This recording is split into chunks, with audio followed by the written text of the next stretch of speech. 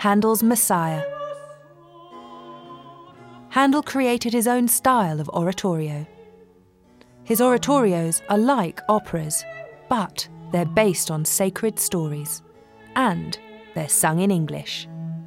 I think one of the things that's very special about Handel is that he did manage to turn them into very large and powerful musical dramas, using the type of work that he'd learnt in the theatre with opera, but putting it with the English tradition of church music in using the chorus.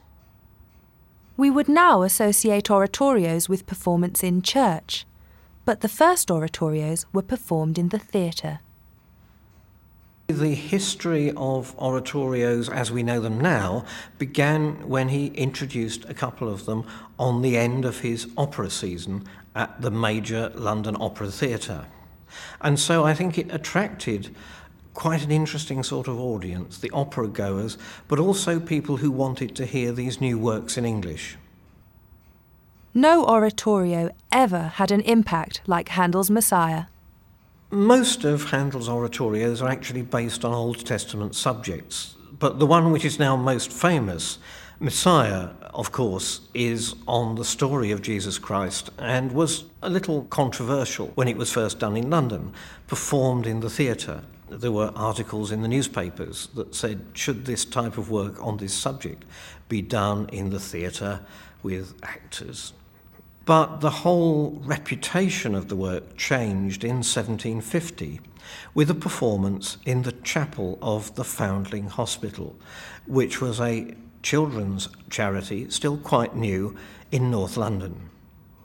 This charity event was greeted with a huge wave of excitement. 1,000 famous faces from London society crammed into the Foundling Hospital chapel as hundreds more were turned away. Someone wrote at the time, even bishops had attended the performance. So now there was no sort of moral doubt about Messiah as there had been in the theatre.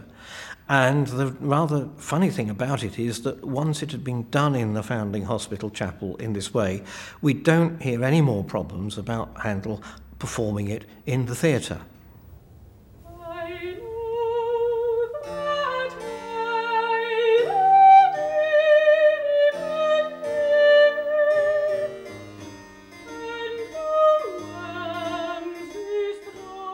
By the end of Handel's life, Messiah was the oratorio he had performed the most.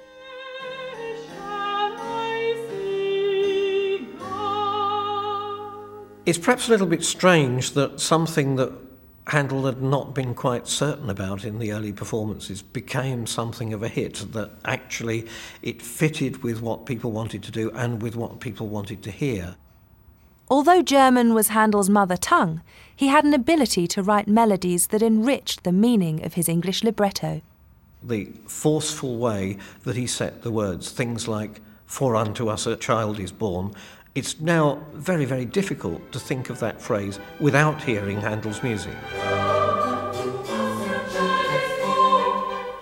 And it became a permanent part of the repertory in a way that was not something that Handel could have foreseen, because at that stage composers wrote for the moment, for the things they were doing, possibly to revive the work a couple of times later on, but certainly Handel couldn't have thought that we would still be listening to it 250 years later.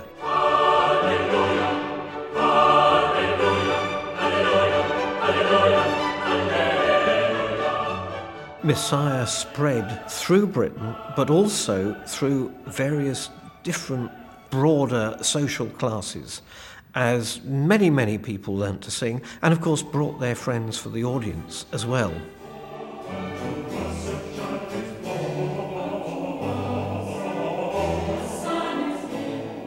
I think it's become something that has become identified with English language culture.